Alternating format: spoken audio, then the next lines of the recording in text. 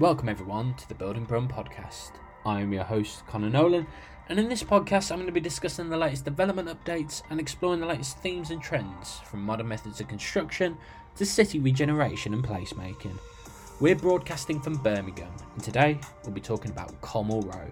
We're going to be discussing the master plan set out in 2015 by Broad O'Malley to transform the district into a pedestrian priority destination. I'm joined by Danny Crump, Director of Urbanism, who has been at the heart of this project since its inception back in 2015. We're going to find out how the area has transformed over the past 7 years since the project began and what it means to enhance a public realm within the heart of a major city. A big thank you to our Building Brum podcast series supporters, Reality Capture and Point Cloud modelling specialists, Scantech Digital, Solus, one of the UK's leading suppliers of commercial flooring and wall tiles, and Sunbelt Rentals.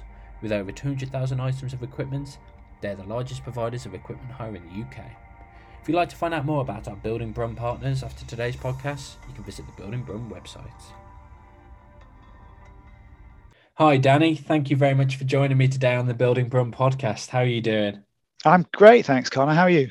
Yeah, I'm really well. I'm really excited to have you on the show today because I want to know what's going on with the Colmore District Master Plan. There's been so much activity in it recently, and I know since its inception, since 2015, you've been instrumental and kind of at the core and at the heart of this project. And we're seeing so much activity going on in Colmore Row, and really, I'm just delighted to have you on the show so that we can, really understand more about what's happened in the years gone by and what's in store for the area in the future. Yeah, absolutely. Well, great to talk to you and be happy to tell you a bit more about that project. No, it's great. I mean, firstly, where did the project come from? How did this all begin, really? Because it's great that the whole point of it is to really it's the introduction of the pedestrian priority, and that's, for me, it's at what point did Birmingham City Council, did the stakeholders see that was the right next step for Colmore Row in terms of what it should look like, what the future of the district should be? How did all of that come about? How did all of that come about? That's a big question, Connor. So I guess you take a step back from looking at Birmingham and think about what's happening in the world. Populations are growing. More people are living in urban environments, and with that comes the requirement for more infrastructure and more place and more movement and more of that happening everywhere. And Colmore did actually the business improvement districts. They were on the ground, in the city, recognizing the need for change and highly ambitious. And I think, they really clued up. They realized that the future is about cities competing with each other beyond the UK, so actually Birmingham is not competing with Manchester and London, it's competing with Lille and Budapest and Marseille. And actually it's the most livable cities, the most livable places that will attract the best investments, the best people, the best jobs. And so, it was the bids, I think, that actually saw that opportunity. And they were willing to invest in the first place in a piece of work called the Snow Hill Infrastructure Plan. And that led to further funding from LEP and partnership with Birmingham City Council to get this project started, to start to look at how they could make change in this city, in Birmingham, and recognizing that public realm was actually a really positive way to do that. And actually, for local authorities, public realm is an area, or the streets and the footways. They're the bits that they've got an operational ownership over, so they can make change in those zones. And so, that's what they decided to do, and they pushed this forward project, working together in partnership, and obviously came to us, Broad O'Malley, as global innovators and creators of fantastic places. Well, it's how do you approach that if you've got that brief and it's to really enhance and take Colmore Row's current public realm and really kind of enhance it in every way, shape, or form, so that it serves the purpose of for the residents, for those tenants, for the people visiting, for the entertainment, for the restaurants. Mm-hmm. Where do you kind of start? Yeah, it's been a long journey. You talked about starting in this project in 2015, and we're actually delivering sites now, but it's been a long journey. So seven years in the making. The very early thinking was around creating quality places and quality connections, and so our brief from the client was to respond to these changing urban lifestyles. So more people living in urban environments and in the city core especially. So the creation of community within the city core was a key driver for this project. It was around making significant enhancements to the public realm. So the public realm as it stands at the minute wasn't so great, or rather as it wasn't so great. It was looking at how people moved. So there's a lot of private vehicle movement in the area at the time of the brief. And so there's a question mark around that. And it was about enhancing the public transport interchange, so making that option better for people. And then as outputs from that, it was to add value and attract investment to the Snow Hill area. So we very much, we took a place-led approach to this project. We recognised it was a project about community, it's about people.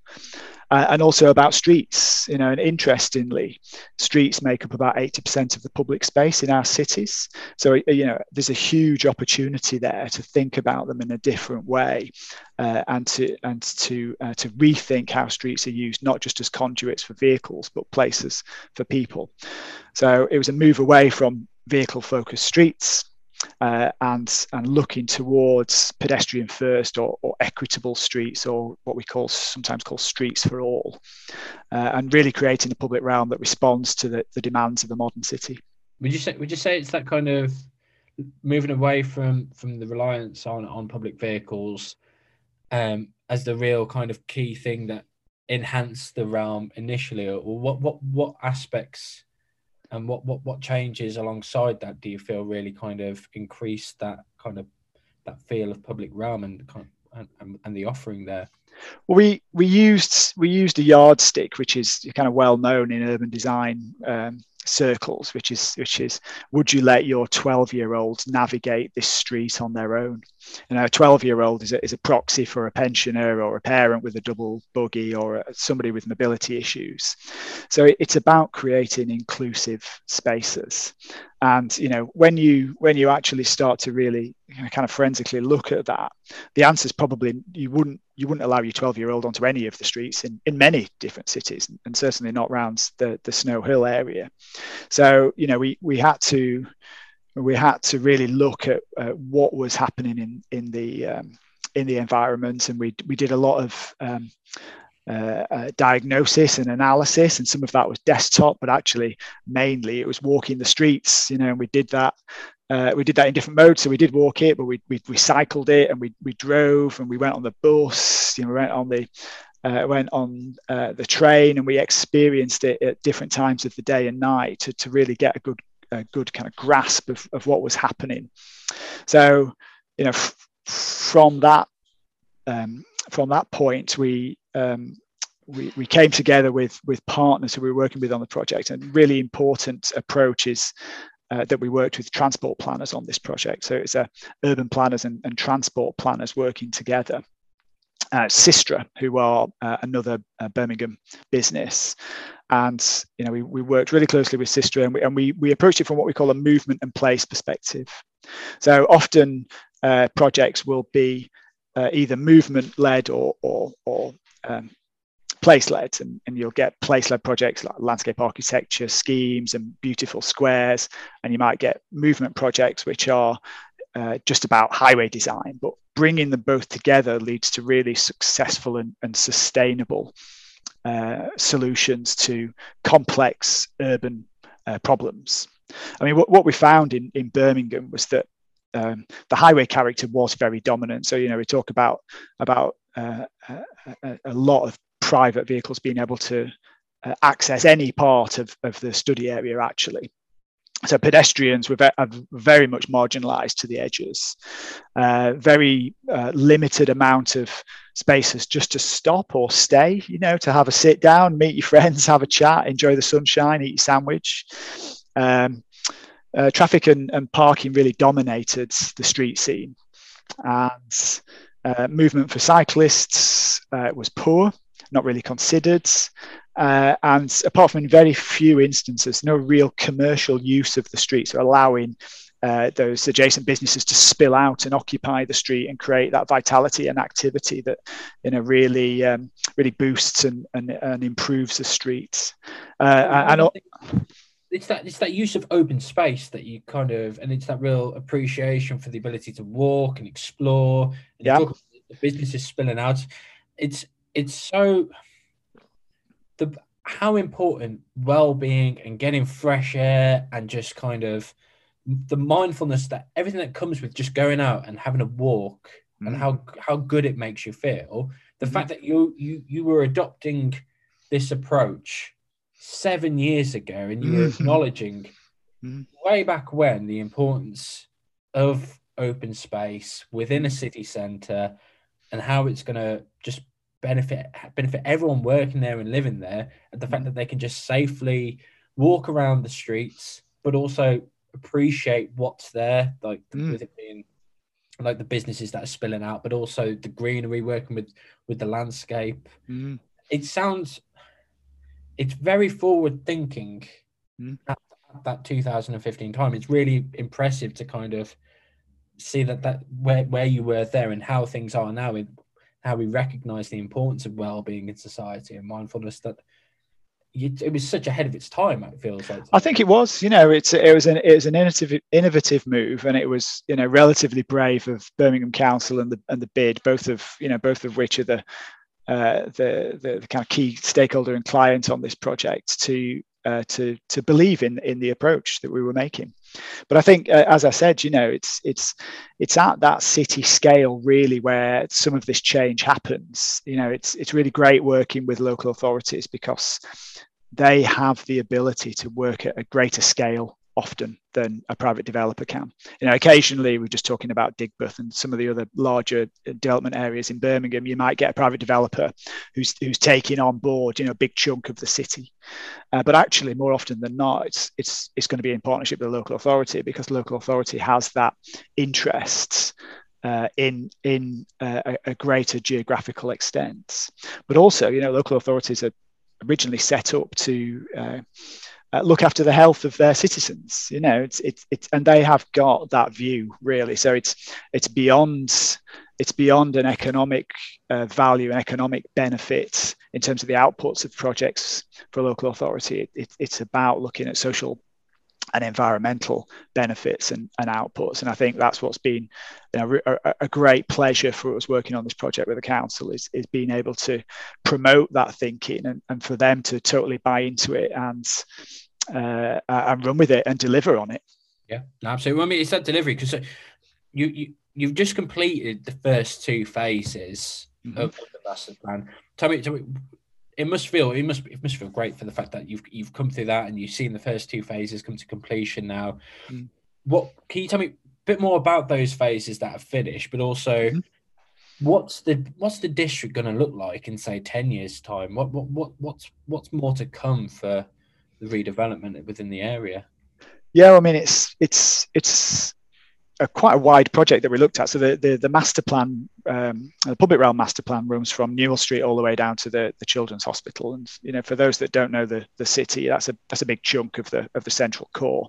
It's all of the central business district, edging right up onto what is the historic retail core, and all the way down to the inner ring road. So a big site. And yes, Cornwall Row East and Cornwall Street just completed, finishing off the final snags there. But great to see that physical transformation, especially I think on Cornwall Street. It's kind of nicely enclosed Cornwall Street. You can really see how it's changed, and when the spring comes and the planting greens up and those businesses and bars and restaurants spill out into the street down there, I think it's going to be great for some site photos, certainly.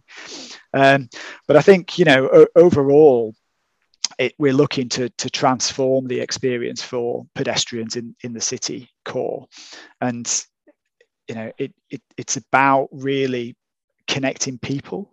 So it's very much a pedestrian first environment, and that's what we are promoting in this area. It's public realm with a purpose, so that it is it's not just to look beautiful. It's about hosting activity. It's about creating opportunities for communities to interact with each other. It's about just having a sit down and enjoy the space for its own value, but it's about human interaction. I think very, very much. We're noticing actually a lot more reporting around urban loneliness. One of the conditions I think has been accelerated by COVID is urban loneliness, and so giving communities and residents opportunities to come together safely is something that we're really excited about. We're about promoting active travel as well. So, let's get people onto the trains and onto the buses, but walking and cycling as well. It really is the easiest way of staying healthy if you can combine your exercise with your commutes. So, we want this zone to be an area where people can participate in active travel, get those endorphins released, start feeling good about yourself. It's about community, as kind of mentioned already, but right down to this idea that you feel good about just walking up a street. I often say you need to create the conditions for smiling at strangers, and I think that's quite important. It's the kind of interactivity with others and that civility that comes from being in a pleasant environment and feeling happy and mentally well. Yeah, no, absolutely. I mean, well, since you started the project back in 2015, there's so much has happened in that time. As we've been in a pandemic, there was Brexit, there was events that created such uncertainty and such, I would say, almost at times a lot of damage to confidence within probably what was going on within the project. But then at the same time, you've got the Commonwealth Games being awarded to Birmingham and HS2 breaking ground.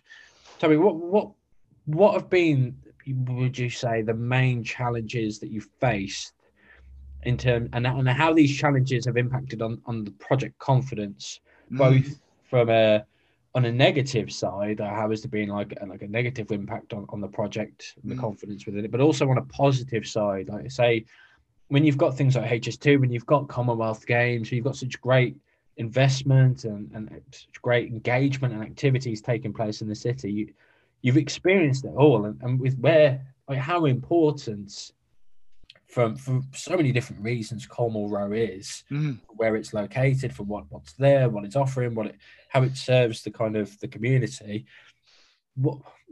Tell me about these experiences, the good, the bad.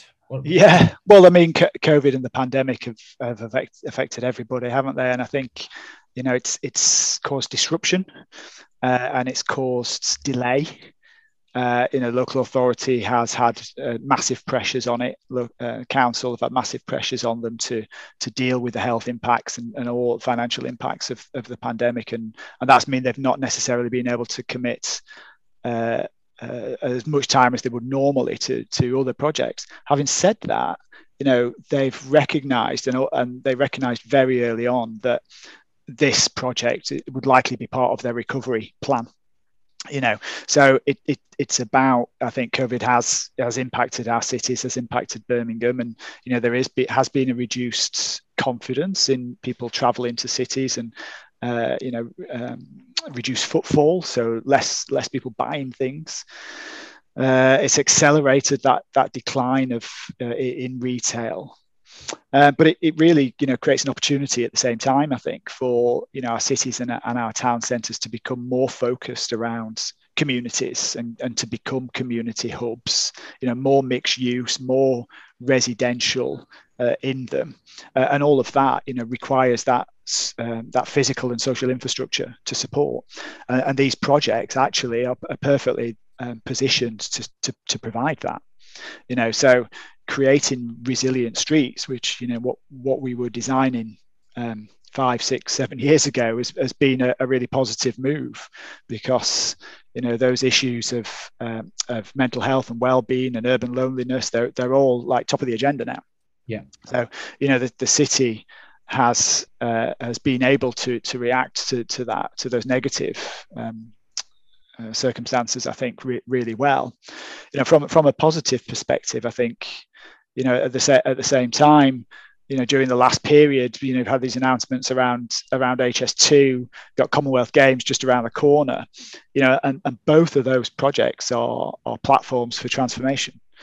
Massive global changes happening in the city of Birmingham. It's really positive, and I think my view is that you'll see more of this type of project happening in the city core. Certainly from an HS2 perspective, it's going to attract a level of investments into the city that's going to demand much higher quality public realm to support it. And then you've got the whole visitor experience, whether that's visitors on the train or whether it's visitors coming up for the sporting events. It's about your public face as a global city that you present, and it's about the experience of those visitors when they come to your city. What we've tried to do is to rebalance the streets, so a move away from vehicle domination to more equitable streets, as we've said, and with that, it's a de-engineering of the character of the streets to create much more attractive places and inclusive spaces for the community of Birmingham. I really like how you just described that, a de-engineering of the character of the spaces. That's a brilliant way to put it. This is such an important scheme that's going to affect so many people in the district, and kind of the confidence and what it means to the rest of the city. And I'll be interested to see how other areas adopt this approach across Birmingham. But who would you say is that end client for you with the project? Is it the bid? Is it Birmingham City Council? Or is it who is it? Who is this? Who is it? I think the bid and the City Council are the champions of this project, but the end client or customer, if you like, is the city community. It's the people that live and work and play in the city, and their views and their buy-in has been very important to us as a team, and it's been very important to the project actually. And that's come out through the engagement process and the what we like to call the co-design process. We had a lot of stakeholder and community engagement and consultation, led by the council and the bids, ensuring that we are attracting and going out to the right spread of people, ensuring that we're getting information back on what are those local wants and needs, and testing that we're responding to those in the right way. And so I think very, very much it's been a project that's been about people. It's about reinstating the status of the city as a kind of key driver for commercial, for creative, for political and cultural life. And it's been kind of perfect timing for building back better, but doing that in a really sustainable way that creates beautiful places for people. No, Danny, really well done to you and the team. Well done getting completing the first 2 phases of the master plan, and I can't wait to see what the district looks like in the years to come. No, thank you so much for joining me today on the Build and Run podcast. It's been great. Fantastic, Connor. Great. Thanks for the invite. I've really enjoyed chatting with you. All the best. Take care, Danny. All the best. Thanks. Thank you for listening to today's episode.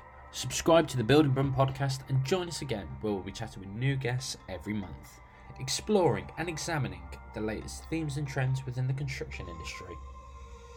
A big thank you once again to our Building Brum podcast series supporters, Reality Capture and Point Cloud modelling specialists, Scantech Digital, Solus, one of the UK's leading suppliers of commercial flooring and wall tiles, and Sunbelt Rentals. With over 200,000 items of equipment, they are the largest providers of equipment hire in the UK. Thank you once again for listening to the Building Brum podcast and supporting the series. We'll be back again very soon with new special guest speakers. Thanks for listening and take care everyone.